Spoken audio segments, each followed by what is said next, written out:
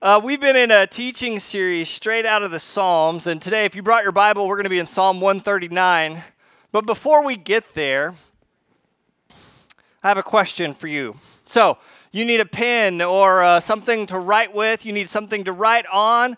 If you need to use your electronic device to type something in, you're welcome to do so.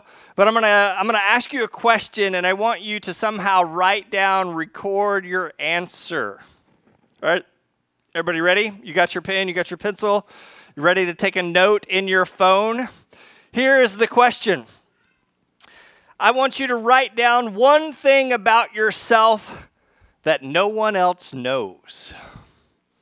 I want you to write one thing about yourself that no one knows, not even your besties, not even your spouse. I want you to write down one thing. Maybe it's a thought or an idea. Maybe it was something that happened. I just want you to write down one thing about yourself that no one else knows. I'll give you a few seconds to think about it. I won't ask you to share this with anyone else, so you don't have to worry about incriminating yourself. What's one thing about you, maybe something you've done, something you've said, something you've thought, that no one else knows? How are you doing? Some of you are thinking very hard. Some of you are like, I'm an open book. Everybody knows it. Liar. What's one thing that no one else knows? It's an important question. We're going to come back to it. So whatever you write down, even if you need a few more seconds, go ahead. Write it down, fold it over. You don't have to share it or show it, cover it up. That one thing that no one else knows is going to be an important part of today's psalm. Psalm 139, sometimes we read the whole psalm, sometimes we look at it a piece at a time. Today, I just want us to look at some sections of Psalm 139 together. There's some pretty distinct moves or movements in this psalm, and so today's teaching is going to kind of be movement by movement. The first section in Psalm 139 is verses 1 through 6. Go ahead and put those on the screen. Here's what it says. The psalmist says, "O Lord, you have examined my heart and know everything about me. You know when I sit down or stand up. You know my thoughts even when I'm far away. You see me when I travel and when I rest at home. You know everything I do. You know what I'm going to say even before I say it, Lord. You go before me and follow me. You place your hand of blessing on my head. Such knowledge is too wonderful for me, too great for me to understand. Who knows you the best?" Have you got that? Those friends? Have you got some friends that know you, like know you beyond just know you? Like there's lots of people that I know, but then there is a small handful of people who know me, like they know all my stuff, they know all my junk, they know all of my mistakes and failures. They've kind of been there through all of the seasons of things. Maybe it's your spouse who knows you the best. And we celebrate this kind of knowing, this kind of relationship. Like even in our culture, like this idea of being known by someone else is really like the epitome of a relationship, right? Like we celebrate the fact that we can finish each other's sentences. That's how well we know each other, right? Like they know what I'm thinking even before I say it. Do you know who I'm talking about? Do you have that person in your life? The psalmist at the beginning of Psalm 139 is reminiscing about this, except for he's not speaking about a spouse or a friend, but he's talking about God. And it's a great explanation of an omniscient God. God who knows everything. Last week we talked about creatures, and there's 300,000 species of beetles in our world, and God knows them all. In other parts of the Bible, it says that God knows even the hairs on our head. That's easier for some of us than others. But the psalmist steps back and just kind of takes this introspective look and realizes that our existence is fully comprehended by God. God has total access. He has a backstage pass to your life and heart and mind and emotions and thoughts and feelings. And He knows the reason you feel the way that you feel or think the way you think. It says that He discerns us and sifts us. He knows us better than we know ourselves. He surrounds us. He handles us. He knows us through and through at all levels. And at verse 6, as the psalmist is thinking about all of these ways that God knows us, he's in awe. And that's what he says at the very end of it. In verse 6, he says, "Such knowledge is too wonderful for me." It's too great for me to even, I don't even know how to think about all the ways that God knows me.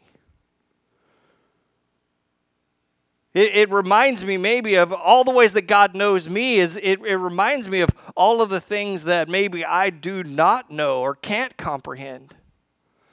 And it caused the psalmist to step back in wonder and awe.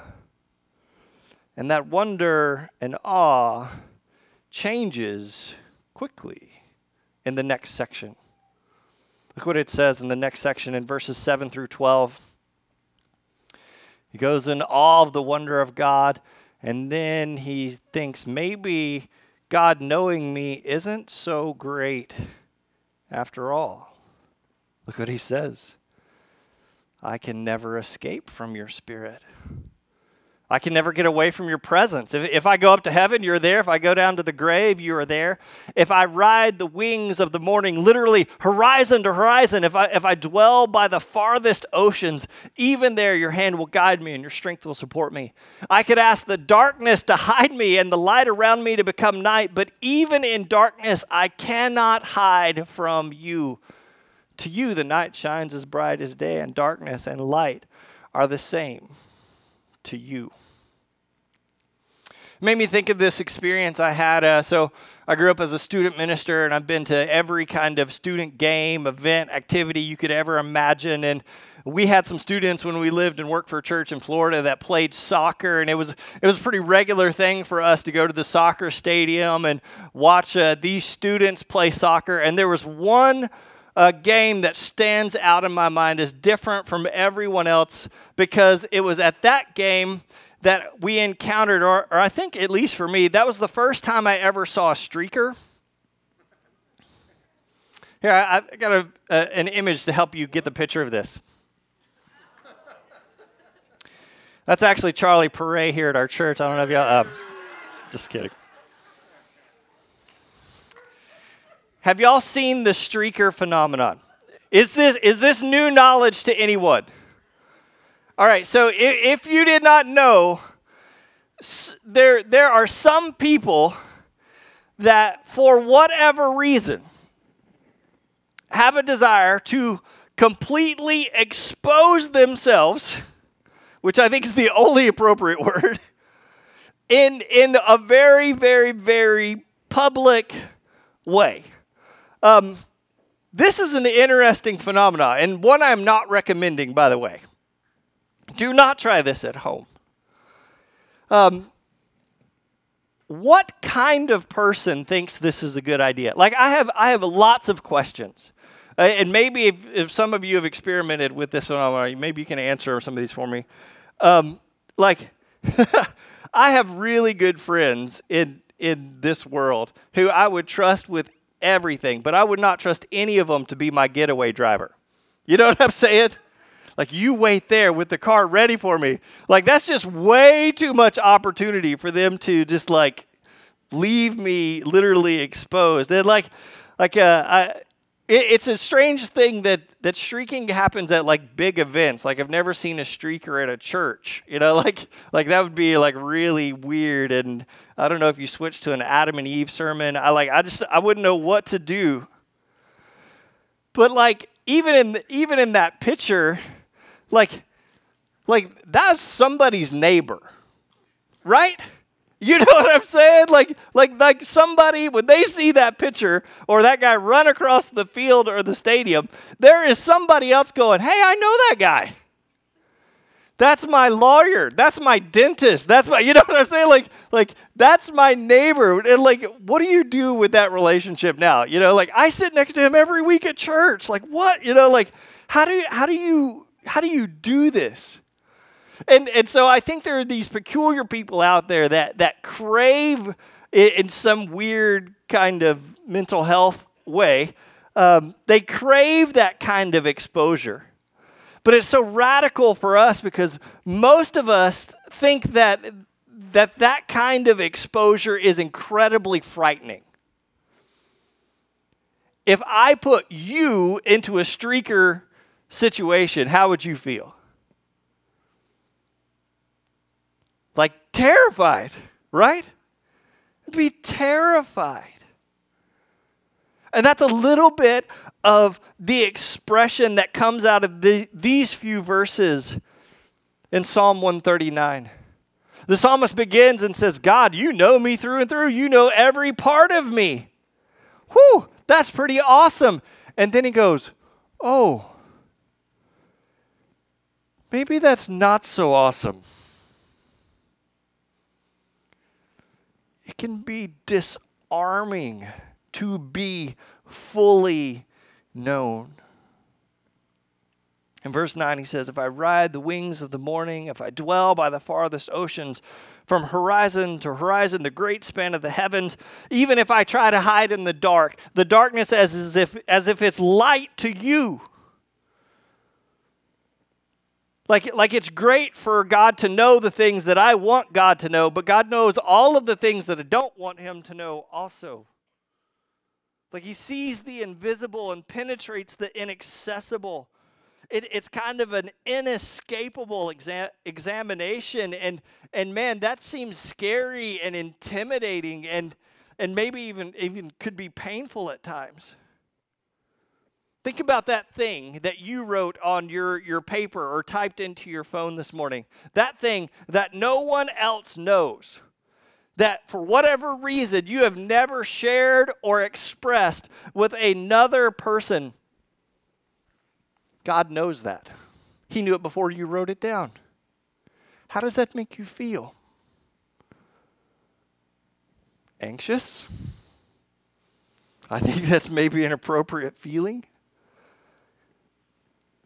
Vulnerable? Like I think all of us try to present the best versions of ourselves, right? Like that's kind of our goal. Like we would all say, hey, none of us are perfect, but like we actively try to present the best versions of ourselves. Like I would be embarrassed for you to know some of my thoughts, right? I would be embarrassed for you to see me run naked across the field. I would be, that feeling of vulnerability. And like we always project the best version of ourselves, but that means there's another version somewhere else. Right? There's things that we struggle with and things in our past that maybe we're embarrassed of or we have skeletons in our closet.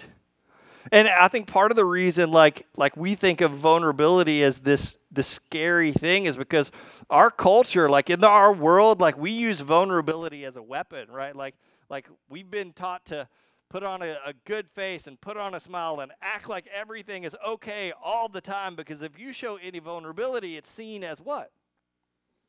Weakness. And unfortunately, if you've maybe you've had this experience, if you haven't, it likely will happen to you at some point. There may have been a point in time that you were vulnerable with someone else and they took advantage of your vulnerability.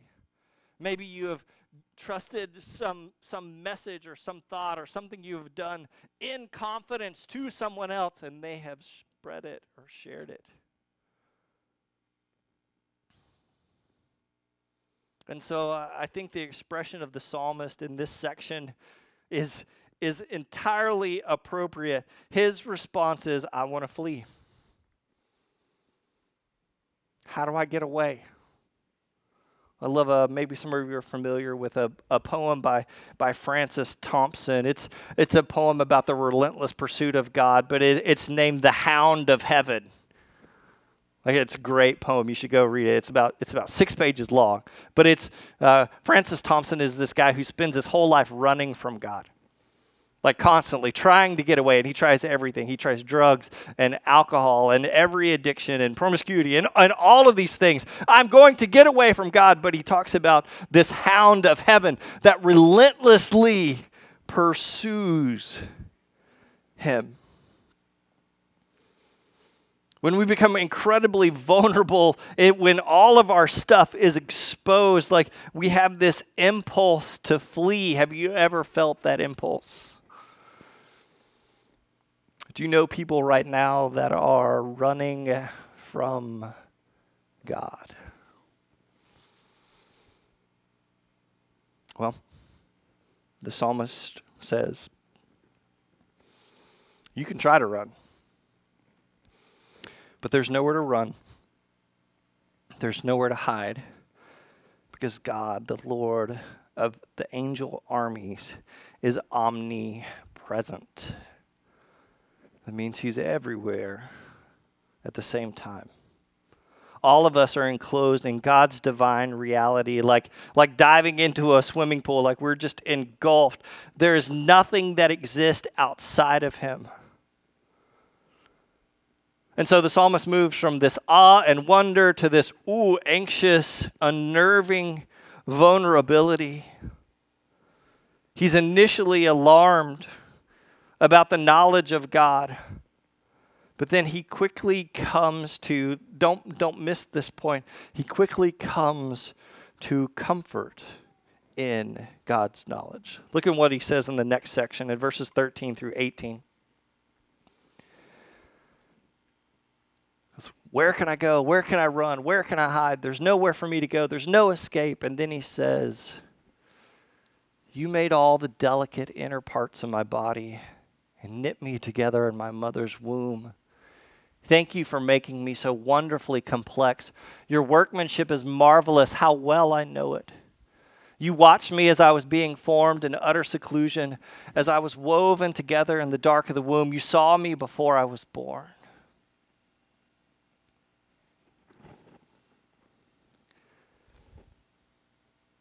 He moves from awareness of knowledge to anxiety about God's knowledge to comfort. In verse 5, he says, you place your hand of blessing on my head. In verse 10, he says, even there your hand will guide me. In this exposed place, it says that God reaches out for us like a parent placing a hand on a child. It's not a judgmental place at all. He approaches us despite knowing everything about us. He knows our leprous spots and still extends his hands of comfort to us.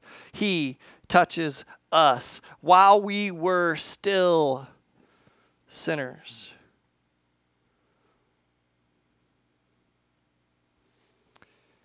This familiarity and friendship with your spouse or those who have seen you at your best and worst is a relationship to be celebrated. And the same is true with God. God sees you. God knows you. God surrounds you. And yet he does not recoil from us, but reaches out to us. In verse 18, he goes on to say, and when I wake up, you are still with me. I get this picture of a child who has nightmares at night. How many of you have parents have spent a night in your child's bed, or they've spent a night in yours because of some fear that's there, and they wake up and what do they take comfort in? That you're there. And that's what the psalmist says. When I wake up, you are still with me. He returns again to the omnipresence of God, that God is everywhere. He's inescapable. And this source of anxiety just a few verses ago has now become a source of comfort. if you remember, what were Jesus' last words in Matthew? Remember, I will be with you always, even to the end of the age. And this is incredibly good news for us, considering maybe what some of you wrote on your cards. Like maybe the reason you haven't shared that thing is because you're worried that it would create distance between you and someone else. Maybe you haven't shared that thing because you know it would create distance between you and God, but God is here bridging that distance.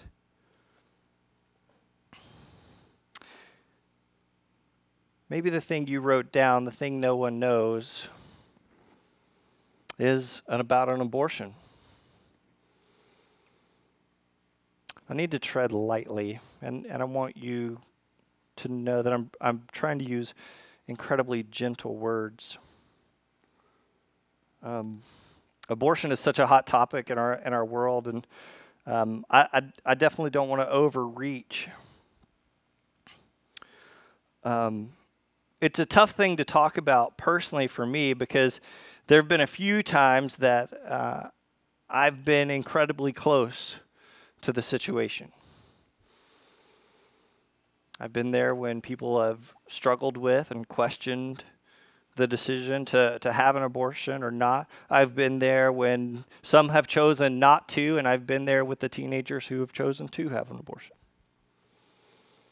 So it's a little bit difficult for me to talk just about like the issues. It's hard to separate the people from the issues. The issue always seems to center around, if you look on media today, the issue always seems to center around, when does life begin? Does it begin with a heartbeat? Does it begin with a birth? Does it begin with their first breath? Have you heard some of this stuff?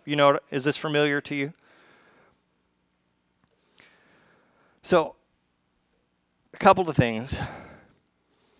First off, I don't know that the psalmist is giving us some great insight into abortion, yes or no, or how we should think about it. But I think he does give us something of value, if nothing else, a perspective. Look what he says in these verses. He says, "You made all the delicate inner parts of my body. You knit me together in my mother's womb. Thank you for making me so wonderfully complex. Your workmanship is marvelous. How well I know it. You watched me as I was being formed in utter seclusion, as I was woven together in the dark of the womb." These are beautiful language for those of you that are seamstresses or sewers or knitters or weavers or crocheters. Like, this is very vivid language, I would think, to you of physically creating something. And that's the picture we get of a God who is somehow within you, forming and shaping you. I don't know if we have any pregnant women here this morning, but the imagery is very graphic and I think wholesome. It's God inside your tummy with needle and thread, weaving and knitting you together. And I think maybe the insight, while maybe not the ultimate insight on this issue, but I think the psalmist offers us some insight. And the insight is that birth is a miracle for sure, but apparently so is conception. For the psalmist, a woman's womb, a pregnant woman, puts God's omnipotence on display. That means his ability to do anything and everything. Like what happens in there puts God on display. It's wonderful. That's what he says, right? It's wonderful. Let's keep going. Verse 19 through 22. The whole tone changes. If you know this psalm, like this is the part that nobody preaches. This is the part that like is customarily omitted in liturgical areas and even theologically, theologians want to stay away from this. But man, I think this fits so perfectly. But definite change of tone. Talks about how wonderful things are and how much God knows us. And now look what he says. Oh God, if only you would destroy the wicked. Get out of my life, you murderers. They blaspheme you. Your enemies misuse your name. Oh Lord, shouldn't I hate those who hate you? Shouldn't I despise those who oppose you? Yes, I hate them with total hatred, for your enemies are my enemies. All right, so in one sense, you see this zeal for God. Like, I don't know that this hatred, like all of a sudden now he's hating and avowing murder and all this kind of stuff. I don't know that that's like directed towards anyone, is what I would say. I would say that this is all about zeal for God. It's like, man, he wants to be so close to God that he doesn't want anything to do with people who willfully choose to be enemies of God, choosing their own will over God's own will. Like, that's kind of the outward expected. But Adam's 2 cents on this is Shakespeare's Hamlet. You remember Hamlet? Well, one of the great lines out of the play Hamlet. Go ahead and put it up there. I think you know this. Thou doth protest too much. Have you heard this?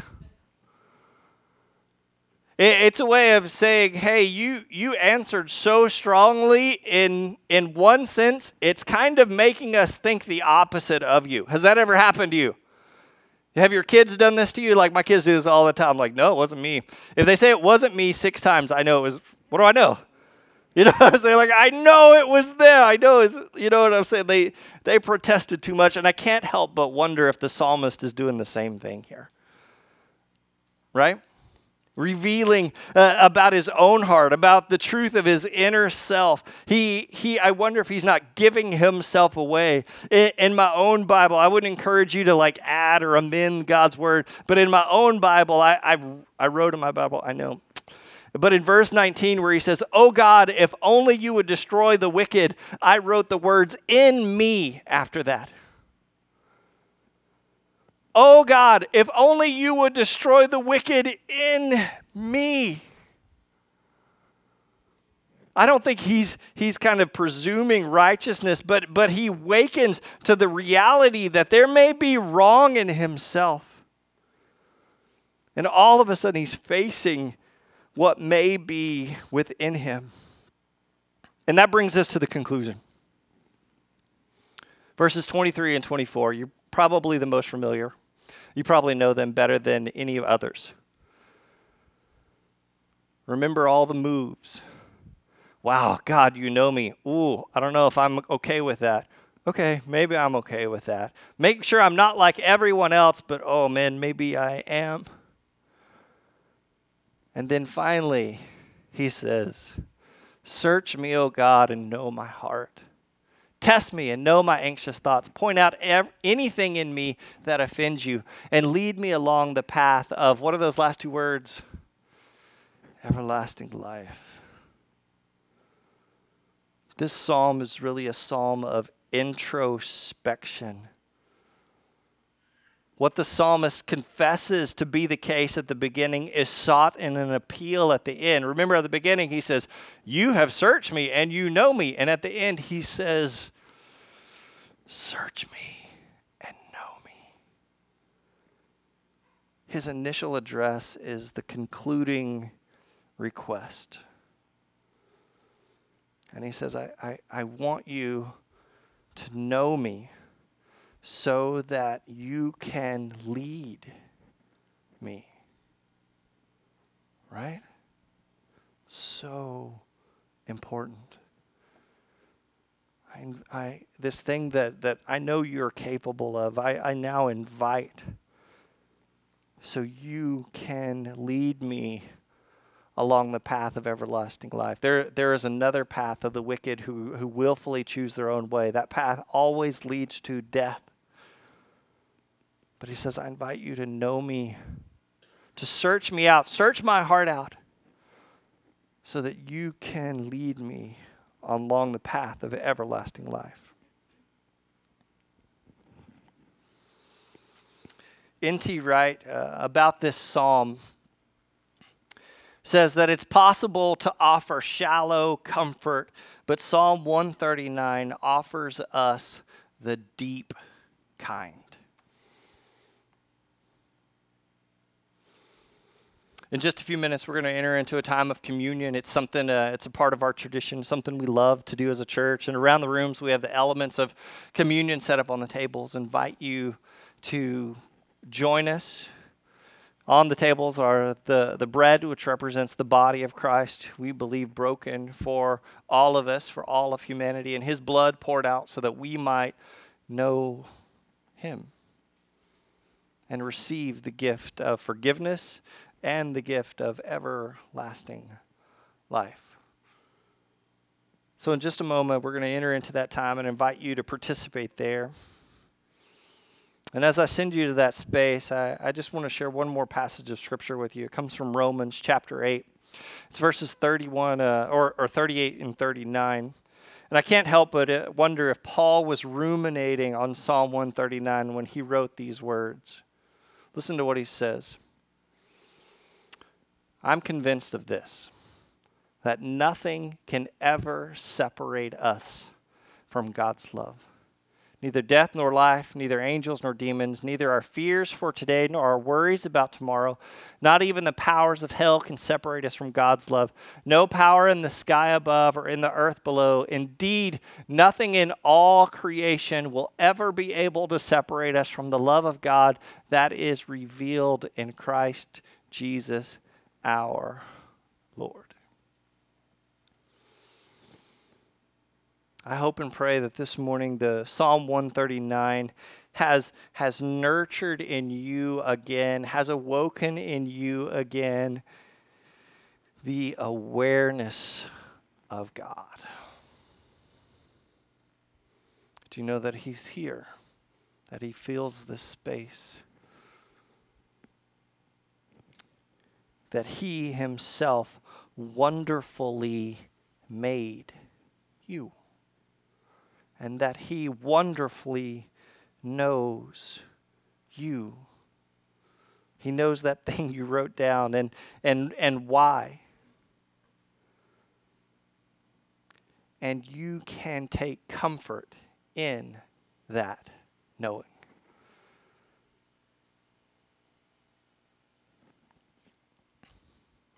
Let's pray together. Father God, I thank you so much for your word. Thank you for this psalm, the deep, introspective psalm that it is. Awaken us again to your presence. Awaken us again to the reality of you in our everyday lives, in our thoughts, in our thinking, in our actions, in our emotions. Father God, give us again, nurture in us again the awareness of you. Father God, help us. God, I confess, and maybe some of us are here this morning who have tried to run and hide from you, have tried to somehow escape your gaze or your grasp. Father God, let us repent of that attitude and come to you again, to trust you again, not as the judgmental Father, but the loving Father who comes and surrounds us with love. Father God, help us and to invite you. Let us say the words as we enter into this time of communion, as we reflect on this psalm, Father God. Let us put the words of search me and know me in every heart, on every lip, Father God. Let us invite you so that you may lead us on the path of everlasting life. Father God, this intimate knowledge is only possible through your Son, Jesus Christ. And it's in his name that we together and everyone together says,